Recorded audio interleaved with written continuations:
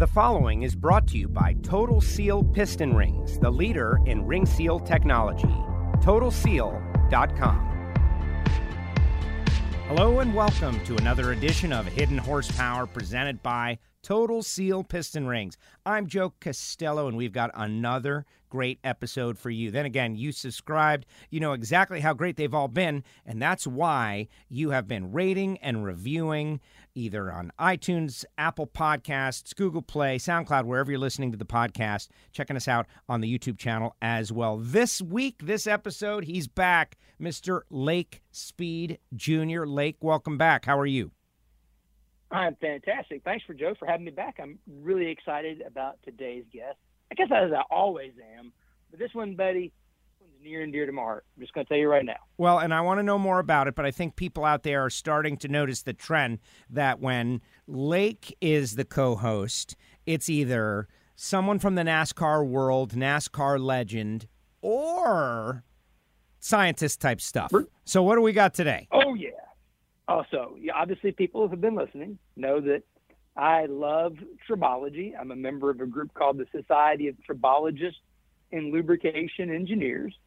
So today we happen to have not only another member of STLE, that's the little abbreviation for the Society of Tribologists and Lubrication Engineers, but also the past president, Dr. Ken Hope, a man that I met when I was working at Joe Gibbs Racing, and there's a really great backstory here on the development of engine oil, because that's a question that we actually get quite often. What oil should I be running? What kind of viscosity should I be running, and things like that? Because obviously, we're providing piston rings, and we're providing piston rings, from Formula One cars all the way down to vintage restoration pieces. And we've spent a lot of time, like we did with Dr. Mark Marburg, talking about honing and things like that. Well, oil is one of those recipes, one of the ingredients, if you will, in ring seal soup. And everyone that knows, who's been listening to this, they already know I love me some ring seal soup. So today we're going to do a deep dive on one of those key ingredients in ring seal soup, the base oil. Before you put additives in it, before it's a finished product, you begin with base oil. So there's no one better to talk about base oil than Dr. Ken Hope from Chevron Phillips, because they are a world-class base oil provider. Excellent. Thank you very much, Lake. Wow, that's quite an introduction. And it's just my pleasure to be on this podcast with you and Joe today. I've enjoyed listening to a couple of podcasts before, and so always been very, very interesting. So, yes, base oil, PAO, these things are some of my favorite subjects, so it's just my absolute pleasure to be able to talk with you guys today. We could steal a few minutes of your time today, right? This is great, isn't it, Joe? Yeah, well, exactly. And, you're the president of the STLE, or were the president of the STLE, and so you probably have a good story or two about Lake, and so you can share that with us a little bit later on in the show. Okay, happy to do that. Exactly. I can tell you now that Lake is one of the most energetic tribologists that I've ever known. So it's always just a joy to be around. So, and he's a very humble guy, but this guy knows quite a lot. So let me just kind of pump him up a little bit there. I think it's great that he has this opportunity to talk on this podcast. Well, and the blurring of... I learned it all from him, by the way, Joe. Well, so you know, I learned it all from Ken. So. Well, and that's why people are listening, because they want to learn from both of you, right? And we talk to engine builders and guys who want to go fast or make a little more money in their shop. But at the end, this soup that we're going to talk about, like Lake talks about ring seal soup on a pretty regular basis, the whole combination of the many elements that provide for sealing a cylinder.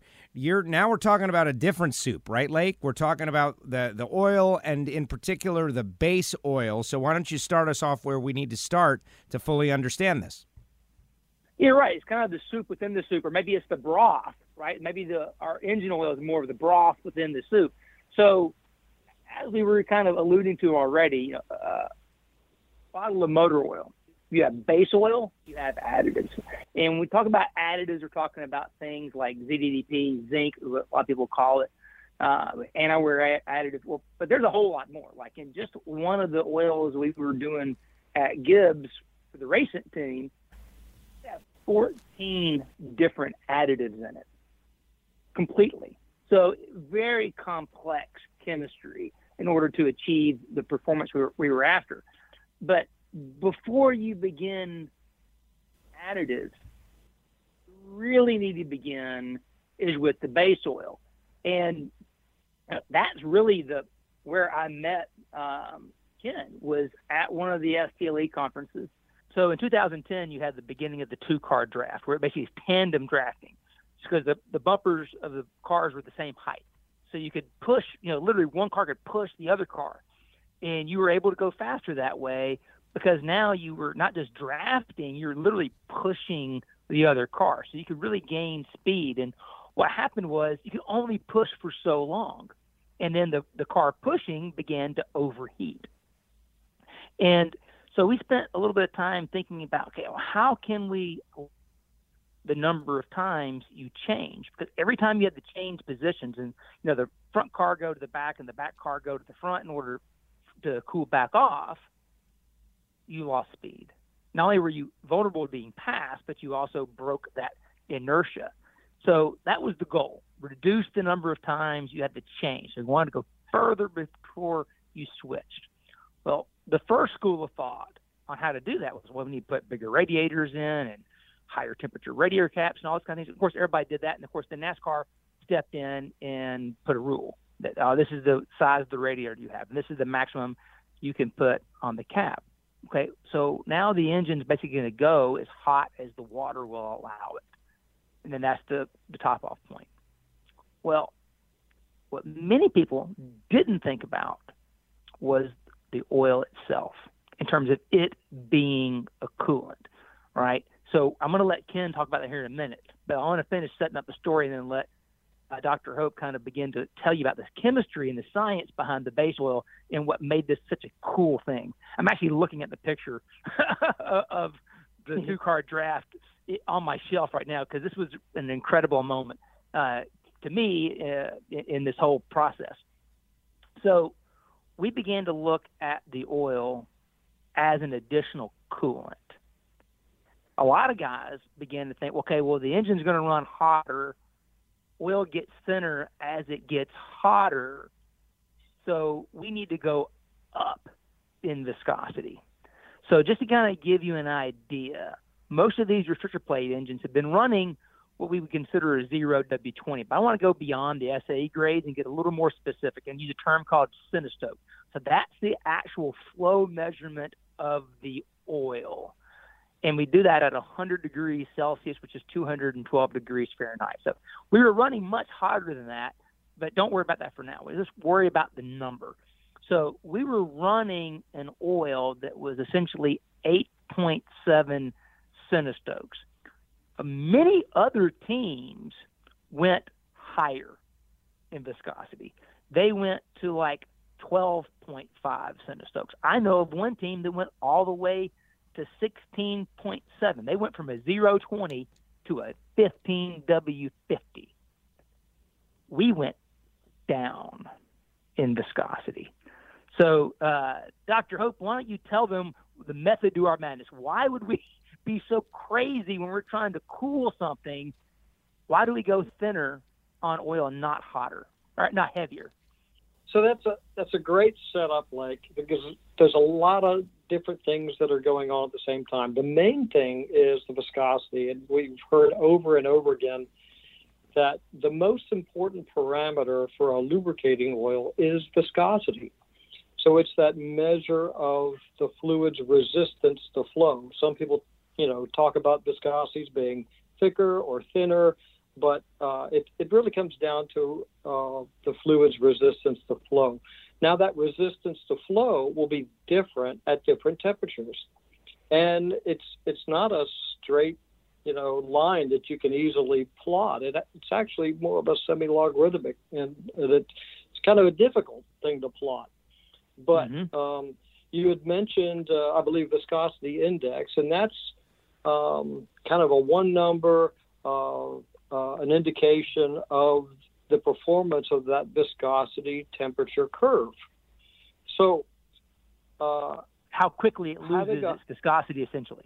The higher the number of the viscosity index, the less quickly it loses viscosity with temperature.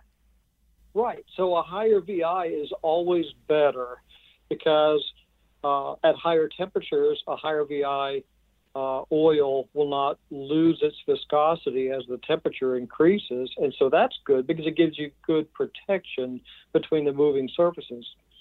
And then at lower temperature, a higher VI is also good because it means the oil is not going to become thicker or be more viscous at the lower temperatures. So it can get, to those nooks and crannies. It can still provide good lubrication. And in both cases, a higher VI is always better. So with a higher VI oil, it enables you to drop from that 12.5 centistoke down to the 8.7 centistoke that you mentioned without losing protection, and enables you to not have as much viscous drag. Because as the oil becomes thicker, as the viscosity, as the temperature decreases, then that's an energy, sap. It's going to steal and rob energy away from the engine or away from where, whatever system needs to be doing work. So exactly. I can say for a fact, just to give people who are listening a concrete example, on the engine dyno, Joe, out there at Ron Shaver's place, when we take an engine and run that same engine and run it on a 20W50 at a fixed engine speed with a fixed load on the engine, that 2050 will run about 40 degrees hotter on oil temperature than a 0W30 will. Everything else is the same. Same water temperature going in the engine, same amount of oil, same engine speed, same load. It can be that dramatic a difference in engine oil temperature, which is essentially cooling the engine, just going from a 2050 down to a 0W30. So, Dr. Hope, you can continue on. Yes. So the viscosity is the first and the most important thing that we're dealing with there. But there's two other things that are going on also. One, of course, is friction, and friction is going to generate heat, and that heat has to be removed. And so you mentioned oil as a coolant, looking at that oil as a coolant, and that's another important factor, because that's what I've been saying for many years. Really, the second function of the oil is to remove the heat. First function is to reduce the friction. Second function is to remove that heat. And when you look at different types of base oils, the PAO actually has a higher specific heat. And that means it has a higher ability to absorb heat. And, of course, that's the first step of removing heat is absorbing that heat. And then the oil can transmit that heat to some other place, from where you're away from where that heat is being generated by the friction. So those things, the viscosity, the friction, the lower coefficient friction is always better, and then the higher specific heat. And I think that specific heat really gets into that two-car draft scenario, because if you can more effectively cool the engine quicker, or if you're not generating as much heat, then you're going to be doing less of that, that car jumping out where it's getting a lot more heat, a lot more wind and flow onto the engine and cooling the engine, but also, fighting against the wind. So I think all those things are acting together. Right. So what we did, and we can talk a little bit more later about the metallocene PAO, which is one of the base oils that Chevron Phillips manufactures, that we were to give you guys some specific numbers. So I mentioned the oil we've been using previously to the 2011 season was 8.7 centistokes. That was the flow measurement at 100 degrees Celsius. That engine oil also had a viscosity index of 172.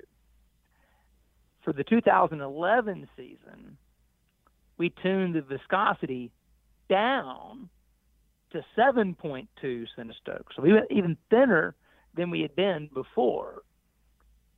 And we raised the viscosity index to 207.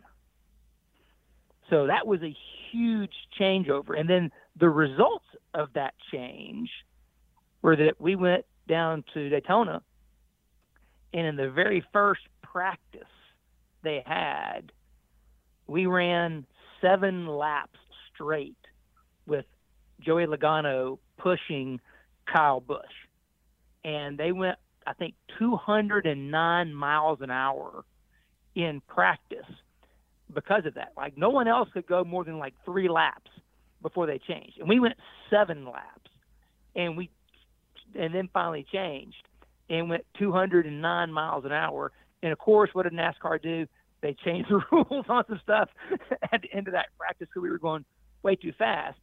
But the bottom line is we went down there and won the Bud Shootout, or whatever they call that race, the all-star type of race before the season. That was the first race of the year, first race with this package. And we went out and won that race easily with Denny Hamlin, and then actually won our dual races, and then we got caught up in an accident in the 500 itself. But we had dominated the 500 that year, then actually won several other plate races throughout the year. So that was just a testament to taking this concept of, the science, if you will, of tribology and looking, like Dr. Hope said, of looking at the viscosity itself, looking at the coefficient of friction of the base oils, and then looking at the specific heat of those base oils, and then looking at the viscosity index of those base oils, and coming up with a base oil blend prior to putting any additives in it that was superior to anything else we had ever ran. And it really enabled a whole other level of engine performance by doing that. So, I mean, that's kind of to wrap it up and say, okay, here's what we did. Here are the results. We came up with this crazy formulation using this brand new base oil technology that they had just come out with. And then we were able to go win races with it right off the go. And it's one of my favorite memories, actually, of all the stuff I've done in my professional life. It was so cool. And, Joe, it reminds me of when we had Larry Wallace, on the show talking about NASCAR. It's like, you want to get your name by the rules they put in the rule book, right? So I guess that might be mine. Yeah. The tandem draft, it was a moment in time that everybody recalls, and whether they liked it or they didn't like it, it was a big part of it, and you guys went to work on it, and you found a solution, and next thing you know, you're going 209 miles an hour, and the guys we can't have that, sorry, and pulled the plug. You did too well. You should have kept it a secret, Lake. Well, we couldn't. They were too fast, right? I think they were trying to find a limit, right? I think that was the deal. Is those guys went out and practiced, like, okay, we've been working on this all year, and please understand, it wasn't Miss Me. There was, there's 500 plus people at Joe Gibbs Racing back then.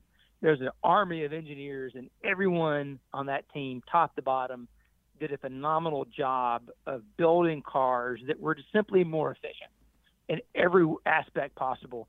And then we had a couple of drivers that were, going to go out there and find the limits. How far can we push this package? What is it capable of doing? And they went out there in their first practice and they, found the limits of what it could do. And NASCAR deemed that too far beyond their limits. So they responded, But so what I like to do now is we've kind of talked all around it. We haven't talked about it yet.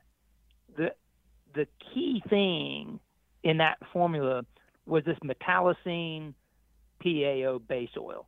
So if you will, Dr. Hope, explain to the listeners, what is a metallocene PAO and how is that different from what most people would know about an oil?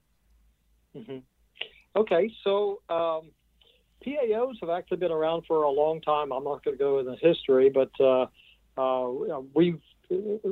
Chevron Phillips, we've been making PAOs since December of 1980 and a continuous large-scale production. So, and most people would know that as synthetic oil, right? Man, if you're looking at. Okay. That's correct. It's a synthetic oil. It's if you know anything about API, then API has different groups for motor oils, for base oils, and then there's group 1, 2, and 3, which are the mineral oils, and group 4 is PAO. It has its own group all to itself, and then group 5 is kind of a catch-all. So we've been making these for quite a long time, and they've had a lot of use in transportation, industrial applications, military applications. There's a lot of, wide, even cosmetics and such. So it's really interesting. But the MPAO is referring to the type of catalyst that we used, that we employed to make these higher viscosity base oils. And metallocene is kind of a category of different catalysts, and it refers to like a single site catalyst. And from a chemist standpoint, that's a little interesting because you know exactly kind of what the catalyst active site looks like, and you can theorize what's going on, how the molecules are knitted together. And this molecule is knitted together in a very regular fashion, which may not seem like it's a good thing, but it actually is a good thing because for oils, for PAOs, you want a lot of diversity in chemical structure, and these fluids are liquid down to very, very low temperatures, and that's one of the reasons why they're used so readily in some of these very extreme type of applications. You can go down to the very cold temperature extremes, and they'll still float. And before we invented this kind of molecule, there really wasn't a high viscosity oil that was still low enough viscosity at low temperature and even has a very, very low pour point. That type of material just simply didn't exist. So it lends itself to a lot of very interesting applications where you have to have a higher viscous material for one reason or another and still need to have good flow properties at low temperatures as well. So that's kind of MPAO in a nutshell. It has a very good pour point that measures that flowability at low temperatures, has a very high viscosity index, and it's a different type of structure. So, yeah, when this application came out and you started talking about what's going on in NASCAR and racing, we were all very excited to see because it was a very interesting application for us. I think a lot of people have very good interest in NASCAR, of course, and racing, and generally things that go. A lot of people would kind of characterize themselves as gearheads. I kind of call myself a gearhead, but yeah, there's interesting things that do go. So, well, that's great, because I think one of the things that you're kind of mentioning there, the mineral-based oils, that's where they typically have a lower viscosity index. They typically have a lower specific heat value. Mm-hmm. So even for the same viscosity blend, a mineral-based product or even a semi-synthetic, a blend, will not have the same viscosity index, base oil alone, as the PAO. It won't have the same specific heat as the PAO. And then one of the other factors that we didn't realize in the front end that actually ended up being real beneficial on the back end was the air release properties of the MPAO were way better than the regular PAOs, the high-vis PAO at least.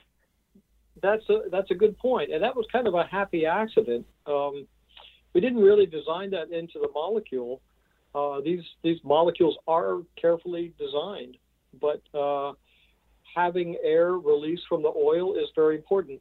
And I'll just kind of tell people why that's important. And it comes down to the fact that air is not a very good lubricant. Foam, which is a mixture of air bubbles and the oil, doesn't really support a load very well because it's mostly air. And the other thing is that foam is very difficult to pump. So you want to circulate, have the ability to circulate an oil to keep everything lubricated. But if it's foamy, then you're not going to be able to pump that, and you're going to have problems. Then another factor is in the foaming is that air release. There's like foam on one hand and then air release, which seems similar, but it's really not. Air release is how quickly that air is going to come out of that oil.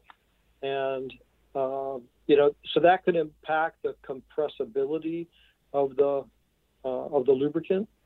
And oftentimes, you want to have good hydraulics so you have things respond quickly. And if there's any residual air left over in that lubricant, then it's going to feel kind of it's not going to respond well. It's going to feel kind of be spongy. Spongy, yes, good word. Well, and the thing about this, Joe, and the listeners who are building racing engines, especially engines that have vacuum pumps or dry sump pumps that pull crankcase vacuum, when you're doing that, you're putting more air into that oil tank than you are oil in a lot of cases. It's not uncommon in, like Hartford's Pro Stock car to be pulling, well over 20 inches of crankcase vacuum. So there's a lot of air riding with the oil going back into the oil tank.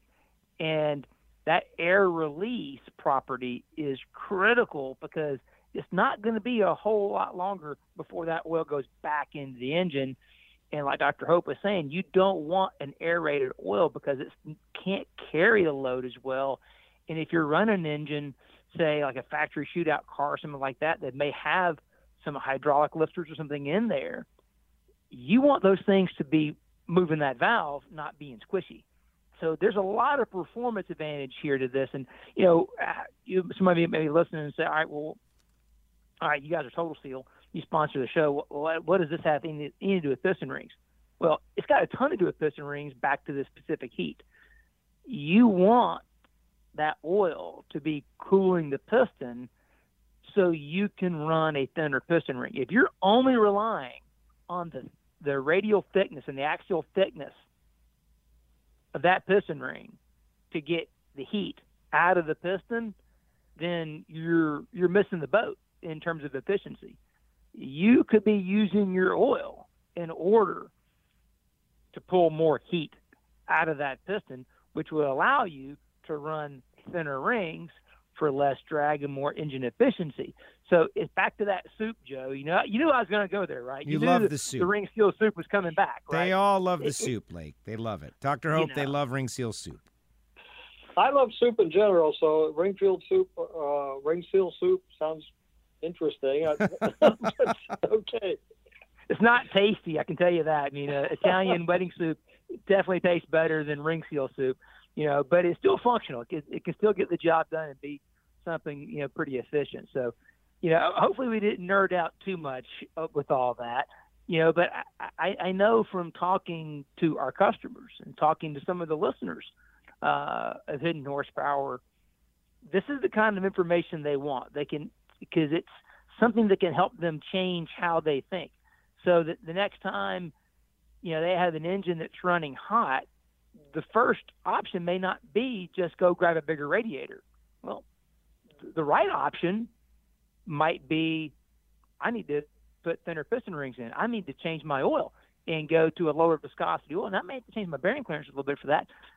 So Jack Cornett, one of our previous guests that had been on one of the PRI show episodes with us, he came to me, it was probably about 2 years after I met Dr. Hope. He came to me with a similar problem. The dirt late models, they were running really hot, and they were running a 1550 already, and he was saying, man, do we need to go to like a 2060 or something? Do we need to make this thing heavier in terms of viscosity because these engines are running so hot? And I said, Jack, we need to go to a 10W40. We need to go the opposite direction. And he trusted in us. And the same thing, we used an oil with that metallocene catalyst PAO, and we had that same kind of chemistry idea that we applied at Joe Gibbs Racing. We applied that to his dirt late model engines, and he saw the same thing. The engine temperatures came down just by changing the oil type and viscosity, and over time, Jack's been able to keep these engines more efficient because he's gone thinner and thinner on the piston rings. He doesn't use the 16th, 3/16 piston rings anymore. He's using 1 millimeter or smaller rings in his stuff, and those engines are living longer because it's that whole package that he's put together of the ring, the hone, the oil, and again, back to it, it's ring seal soup. We're putting that package together that enables greater performance and durability. You're not having to pick one or the other. Okay, I never thought on that, on the piston rings and such, because I'm kind of out of my element on that one. But well, I would assume that you guys at Chevron Phillips work with a wide range of customer groups, be it some are OEMs on the automotive side, but there are probably also some industrial companies and things like that. And I know that these base oils aren't being used just in engines. They're also being used in gearboxes and hydraulic systems. What are some of the things that you see outside of the automotive realm with these products? Yeah, so the emphasis of late, and I say of late, but it really started quite some time ago, almost 20 years ago. We had some of the first interactions with Volkswagen, because they had observed in a rear axle test a reduction in the operating temperature. So, and it gets back to the specific heat. They were looking at it versus some of the other mineral oils and such. And now that has come up again because people are looking for thinner and thinner oils as you're looking toward electric vehicles, dare I say, on such a podcast. But just fine. Hey, everybody likes to race.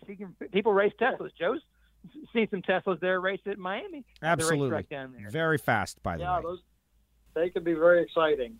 But for those applications, now you not only have to have all the viscosity properties and the volatility properties and all the specific heat and friction and all those other things, but now it's got to be thinner and it's got to be a dielectric. Means that it cannot be conductive. So, most oils are non-conductive, but it's especially has to have some very tight conductivity limitations, so it can be termed as a dielectric medium. Because now it's coming in contact with, say, hybrid transmissions where you have a couple wetted motors inside the transmission housing. So, which seems because they're using the oil as a coolant in that exactly. case. They're using the oil to cool the motor. Yeah, and so there you've got a couple things fighting each other because you want low temperature, but then you also need to have a certain amount of viscosity for protection. But then you can't have too high a viscosity because you have to have some transmission efficiency. And so there's many, many competing things going on there. And it leads to very interesting scenarios.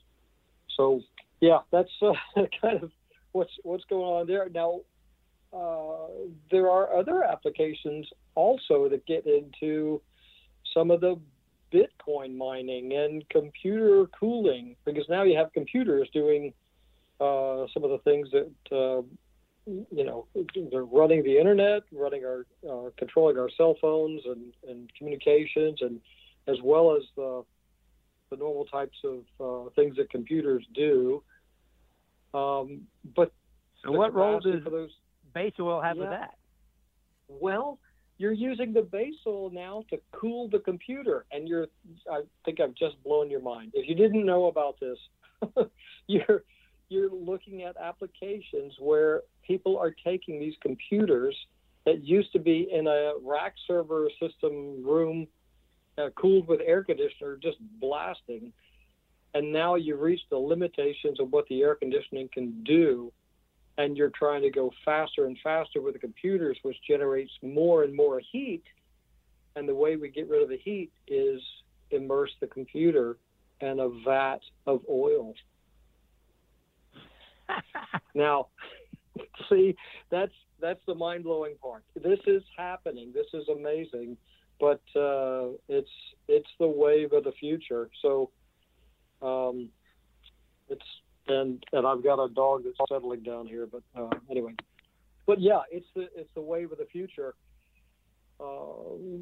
People are just pushing so fast with computation capabilities, and so everything that we've learned in the transportation sector for making things go is now being used to make computers go, being used to calculate cryptocurrency calculations for blockchain and whatever the heck that is.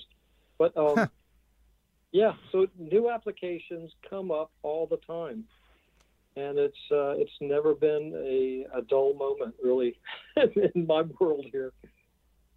You're not kidding. How about that, Joe? From engine blocks to blockchain in one episode. Yeah, I think that's going to be like our little pocket title for this one. Pretty amazing. But we always knew it, though, Dr. Hope, that we, those of us who are entertained by race cars, who want to be around race cars, that there was some sort of higher purpose other than our own self-gratification. And now, thanks to you, we know we were saving the world through our racing, right? We're doing great things. Absolutely the case. Yeah, because the racetrack that's your laboratory. You can do so many experiments there, and that's all the cutting edge.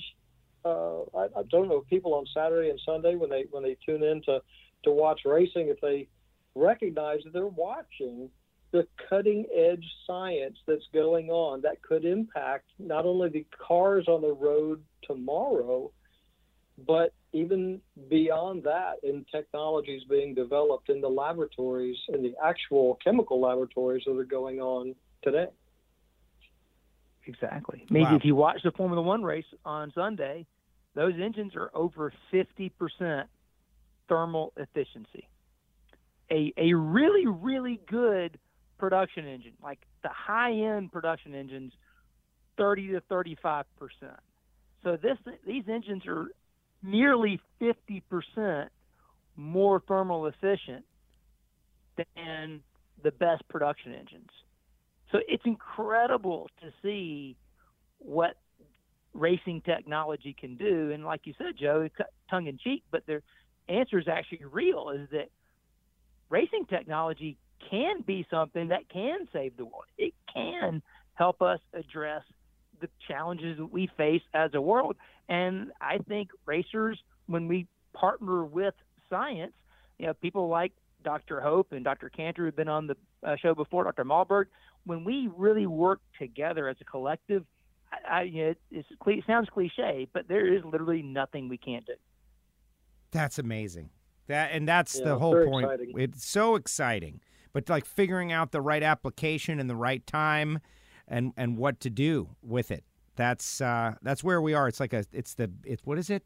It's the end of the beginning and not the anyway, you get my point.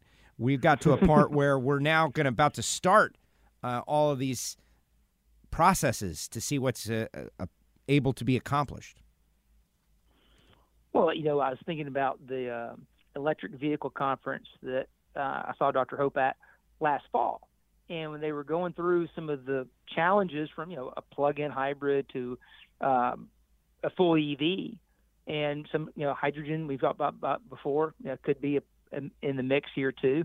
When you look at the gearboxes and, electric motor speeds of, 16, 20,000 RPM plus, well, all of a sudden those gearboxes and what that fluid needs to do and what it behaves like, it starts to sound like some of the racing fluids we've already done. It's like, I think we could get pretty close to what those things need from stuff we've already done, in the past, because the challenges are pretty similar. Mm-hmm. Yeah. So, Lake, just a quick quiz. Don't want to put you on the spot, but what's the thermal efficiency of a typical electric vehicle? Oh, that's a great question. I think we might, what you had mentioned with the Formula One being going over 50% thermal efficiency, I think you're probably approaching that of an electric vehicle if you're not there already. So it's kind of an interesting thing to look at. But and I know there are some electrical components that are on those Formula One. They're hybrids.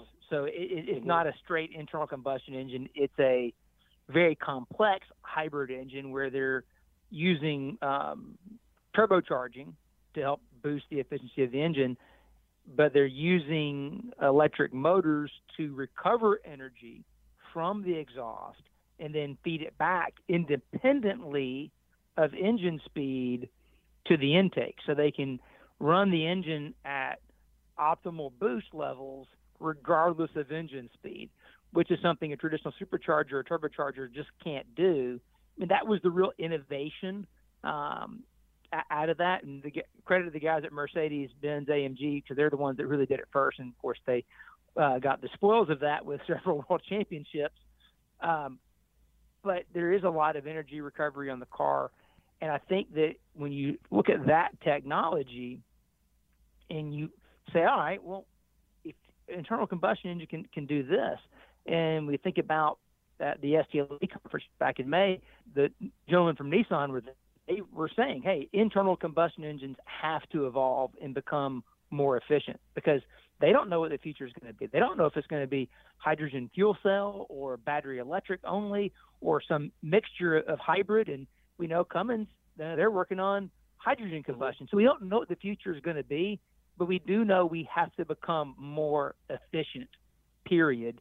And I think that's where this whole episode kind of plays into that, is that we have to look at the base oils and embrace these technologies and to think about these things holistically and understand that there's efficiency to be gained. Mm-hmm. I think kind of what you're saying is we all need to be driving around on Formula One vehicles. I agree with that. Let's do it. I'm with you. Sign on. Everybody in the audience, we just got 10,000 emails. They all agree. All Formula One style vehicles for every commuter. Got my vote.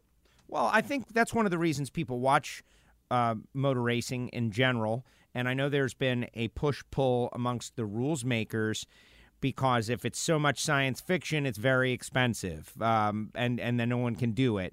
And they want close competition, and so they keep like the rule. You guys figured something out, and they put the kibosh on it immediately. Like, oh, look at them, they figured something out. Great job, take it away.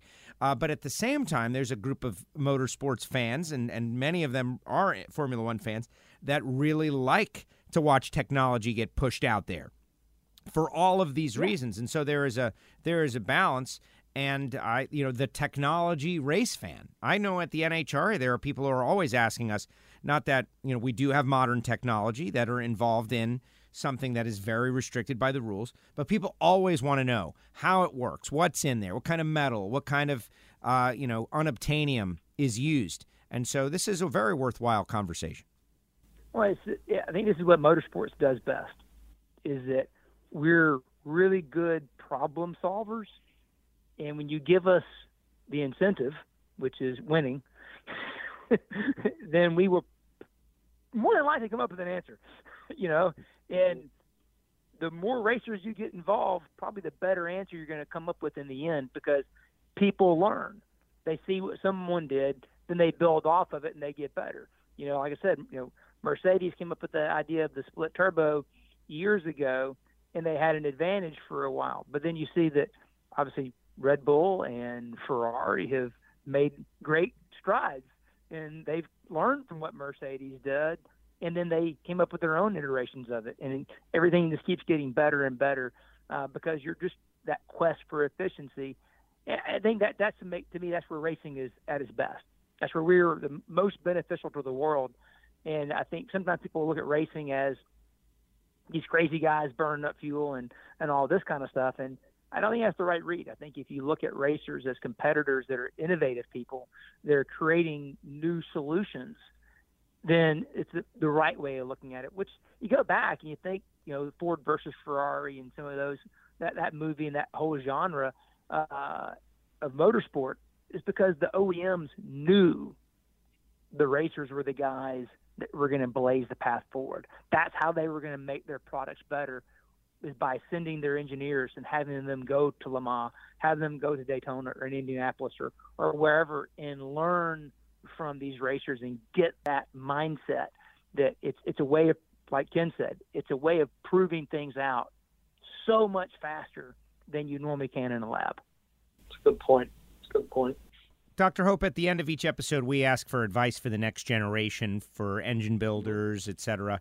But I am going to allow you to take us in whatever direction you want with a final thought or two, in that the audience, Lake and beyond, the fact that you are knowledgeable and able to understand things at that most basic of level, and then talk about it in a way that, like racing to computing, for instance. Mm-hmm. Feel free to take this moment as a final thought. I'm sure Lake is going to have a final question or two for you as well. But, given all we've spoken about here on the show, what do you think our audience can most benefit from information-wise? Okay, so it's an interesting question. Looking at the advice for the next generation, we see a lot of things that are going on in transportation today. There's a lot of uncertainty. We like having things the way that we have them today, and it's that embracing that kind of change can be difficult and challenging, but can also be exciting when it leads to new technologies. You mentioned some of the acceleration of some of these electric vehicles and such, which is just mind-blowing. But I will caution people with this, saying that the industry doesn't really turn on a dime. It's not so much like a speedboat. It's much more like a battleship. And it does take a lot of time and preparation, because as we learned from COVID, we're all very interconnected. Our supply chains are all they have long arms that reach into various different segments that we may not have understood prior to this. So that being said, things are going to change, and I think it's going to be for the better, but we're also going to find that we're going to need some of the technologies that we have developed to the point where we are today. For many years to come. So I think a lot of the things that are here today are going to be around tomorrow, but tomorrow's going to exist with some of these additional technologies, and it's going to be a good thing. So that's what I have to say about that. Lake, final question for Dr. Ken Hope. Well, Dr. Hope, one thing I appreciate so much that your service to the tribology community by being, volunteering as the past president of STLE. And I would encourage everyone that listens to go to stle.org, go to the website, and try to start learning a little bit about this stuff, because I want to get your take on it. But I feel like this was a field that I wish I had known about this when I was younger.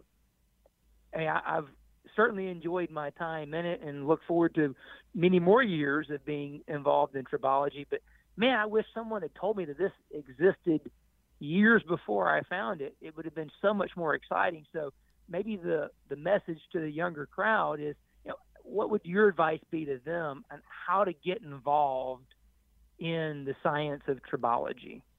Mm-hmm. That's a great question. And So STLE does have a lot of information that's available, to the members, but it also has a lot of information that's available just to the general public. And tribology touches so many different facets of our lives. And one of the other previous presidents, Mike Anderson with Phalanx, said, that tribology is everywhere, and it really is. It's one of my first columns that I wrote in the Tribology and Lubrication Technology magazine, and one of your duties as president is to write kind of a column at the beginning of that magazine. And one of the first ones I wrote was on the tribology of bowling.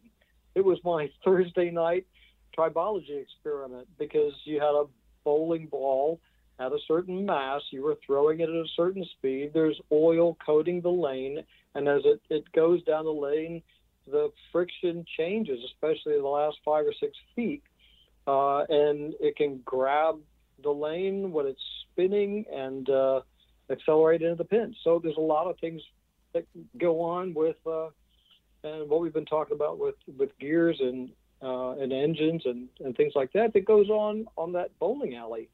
But the way to find out and to learn more about tribology and lubrication science is through the STLE. And so you can go to their website at www.stle.org, and you can learn a lot of information there that it is kind of at your own pace, and you can sign up and download webinars or read different articles. You can search for different articles and their overall body of knowledge there. So, yeah, as people come into a new field, then they should be looking for ways to learn everything that they can, so that they can become an expert, so they can become very knowledgeable and be able to put all the pieces together so that they can further that science, further that field, go a little bit further down the road, and make a good, honest contribution to society in general. So it's good for all of us. Wow. Exactly. No, absolutely. That is, and I think we all feel that way one way or another. And we love when a technology kind of goes from racing into other things that we can claim it. Lake, this one has been amazing. Dr. Ken Hope, really appreciate you coming on this show. This has been tremendous because it kind of puts scale to the whole thing, right, Lake? Like we're involved in racing, but there's just so much more going on here. Well, it's the unintended consequences. I must say, call that the butterfly effect. That what we're doing in racing is trickling out because we do something here and they take one aspect of that and it can go somewhere else, and then it goes somewhere else, and it goes somewhere else. It's neat to see that what we do can have a greater influence, and understand that things happening other places also can influence us, and that we are interconnected. I think that's a great story to be told. Great episode. Dr. Hope, thank you so much for joining us here on Hidden Horsepower. Thank you. I appreciate the opportunity. And there he goes, Dr. Ken Hope. Lake, that one, what are you trying to do to us, Lake? Like, man, we're getting smarter over here. How many of these Lake Speed Scientist episodes, I find myself like deeply thinking about what he's saying, and I love race cars.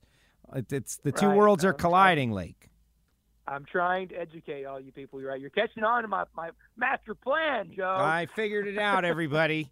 This guy. No, really interesting to hear about how the world of the racing industry is inspiring and kind of teaching the ways to all these other industries. And but it also makes sense. That's something we knew already, right? That racers do it better when we're like forced evolution is really what it is.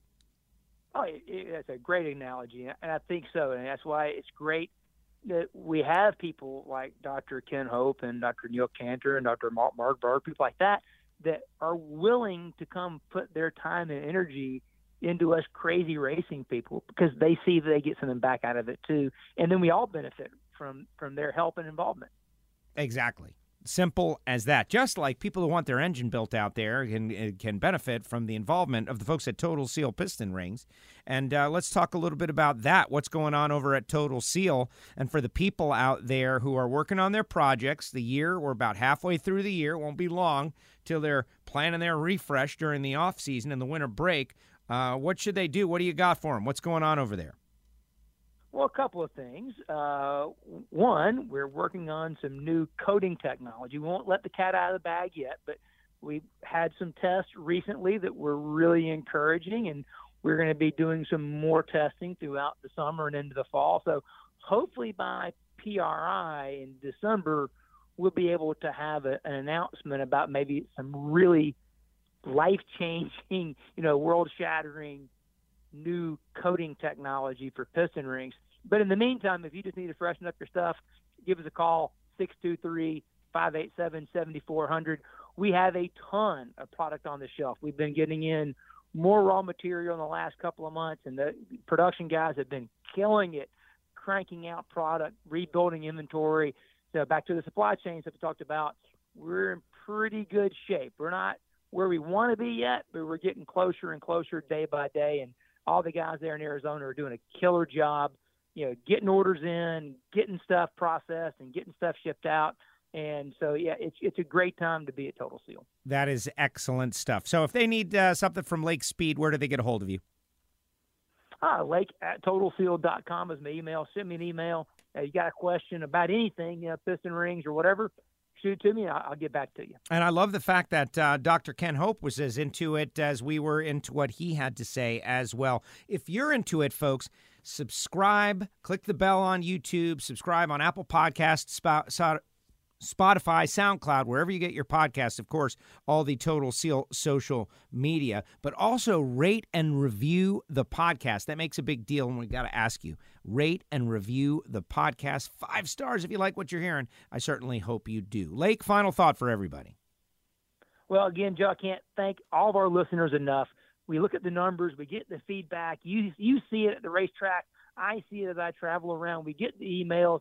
Thank you to our listeners for making this successful, and keep on pushing us. Keep giving us ideas of topics you want to hear from or hear about and people you want to hear from. Agreed. He's Lake Speed. I'm Joe Costello, and we'll be back with another episode of Hidden Horsepower presented by Total Seal very, very soon. Have a great day, everybody. Thank you so much.